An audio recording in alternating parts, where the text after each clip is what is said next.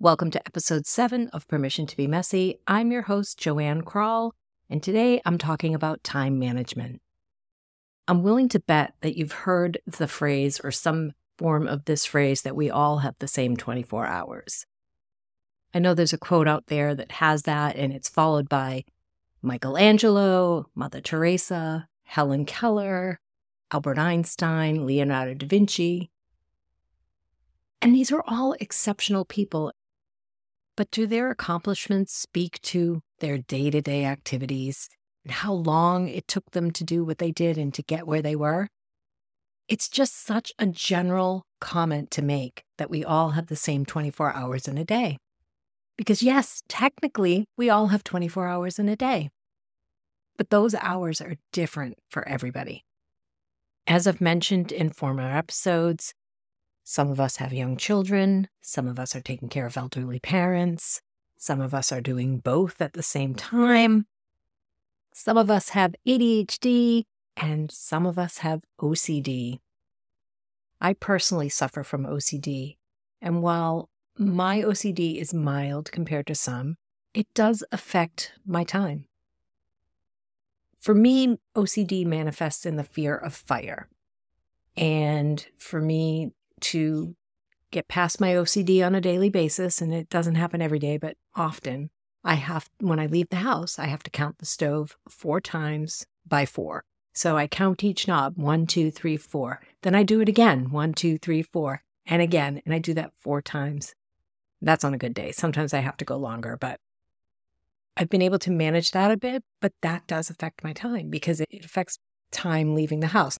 And while my OCD is mild, there are people with all levels of OCD, and somebody else who's in that same situation may go through those steps of counting, leave the house, drive 5 miles away, and then have to drive all the way back home because they're still not convinced that the stove is off. So, there are so many time management hacks, I really dislike that word, and tips and strategies. But often they don't address the underlying issues, why we struggle to manage our time, or they're just put out there as a solution without any of the pre-work. So that's what I'm going to talk about today, the pre-work. Whether you've been told you just need to wake up earlier, or you just need to stop scrolling through social media, or maybe you need to do the Pomodoro method, or you just need to time block. Notice how I said the word just many times? It's a 4-letter word for me. These strategies are not going to work for you until you understand the obstacles that you're facing, why you may be procrastinating, and also where your time is going. One example of a time management tip is to eliminate distractions. Well, in theory, that's a great tip. It's not always doable because we can't always influence the outside world around us. But also, somebody with ADHD, their own brain can be the distraction. So there's that whole level of, well, now what do I do? And for me personally, when I hear somebody say, you really should try the Pomodoro method, I've tried it. And what that is, if you're not familiar, it's you work for, say, 25 minutes, and then you take a 5-minute break, and then you work for 25 minutes. That entire process is a distraction for me because I don't like to be interrupted when I'm working. If you tell me I've got 25 minutes to work on something and then I have to stop, I'm constantly thinking, am I going to beat the clock? It takes me right back to high school and college and taking those standardized tests. And if I had $1 for every time I heard, wake up early and you'll be more productive, I'd be rich. Waking up early does not work for me. I am a night owl and I do my best work in the afternoon and in the evenings. And I know this to be true for a lot of people. So trying to fit your biological rhythm into a tip that somebody says get up early because that person is really productive in the morning, it doesn't make sense. So knowing yourself is really important.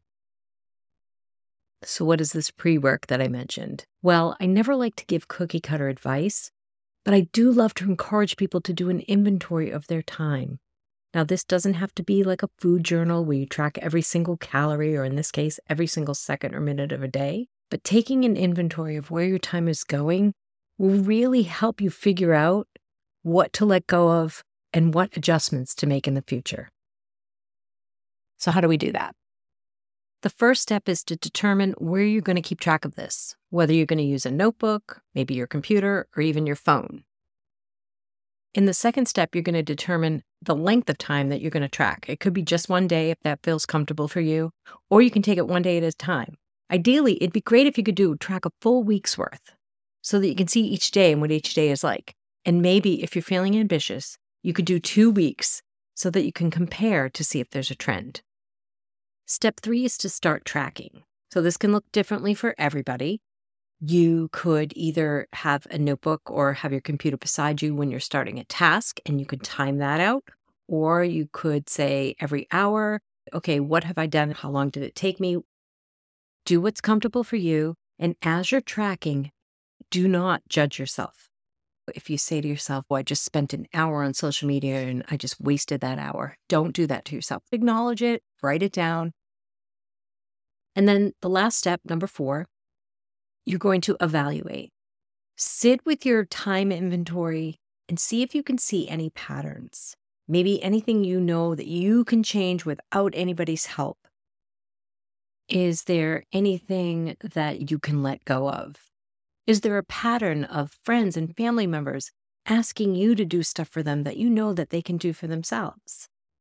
Do you see yourself doing a lot of activities because you're procrastinating other things? These are the kind of questions that you want to ask yourself. Many people find this activity empowering. They go through it and they say, oh my gosh, I know exactly what to do. But if that is not you, that is completely normal. It can be very overwhelming. And that's why I say, you do you. Go through these 4 steps. Do not judge yourself.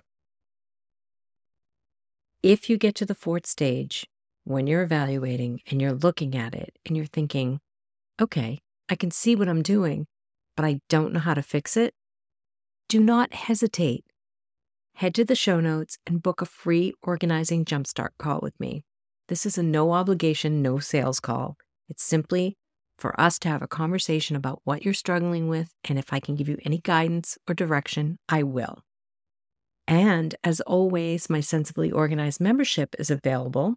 I invite you to check that out. Again, that link will be in the show notes.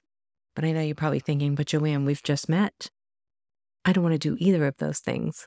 Then I invite you to connect with me on any of the social platforms that you'd like. You can always follow along. My DMs are open, and you'll find those links in the show notes as well. And as always, I'm wishing you much productivity, peace, prosperity, and the permission to be messy. Thank you for listening.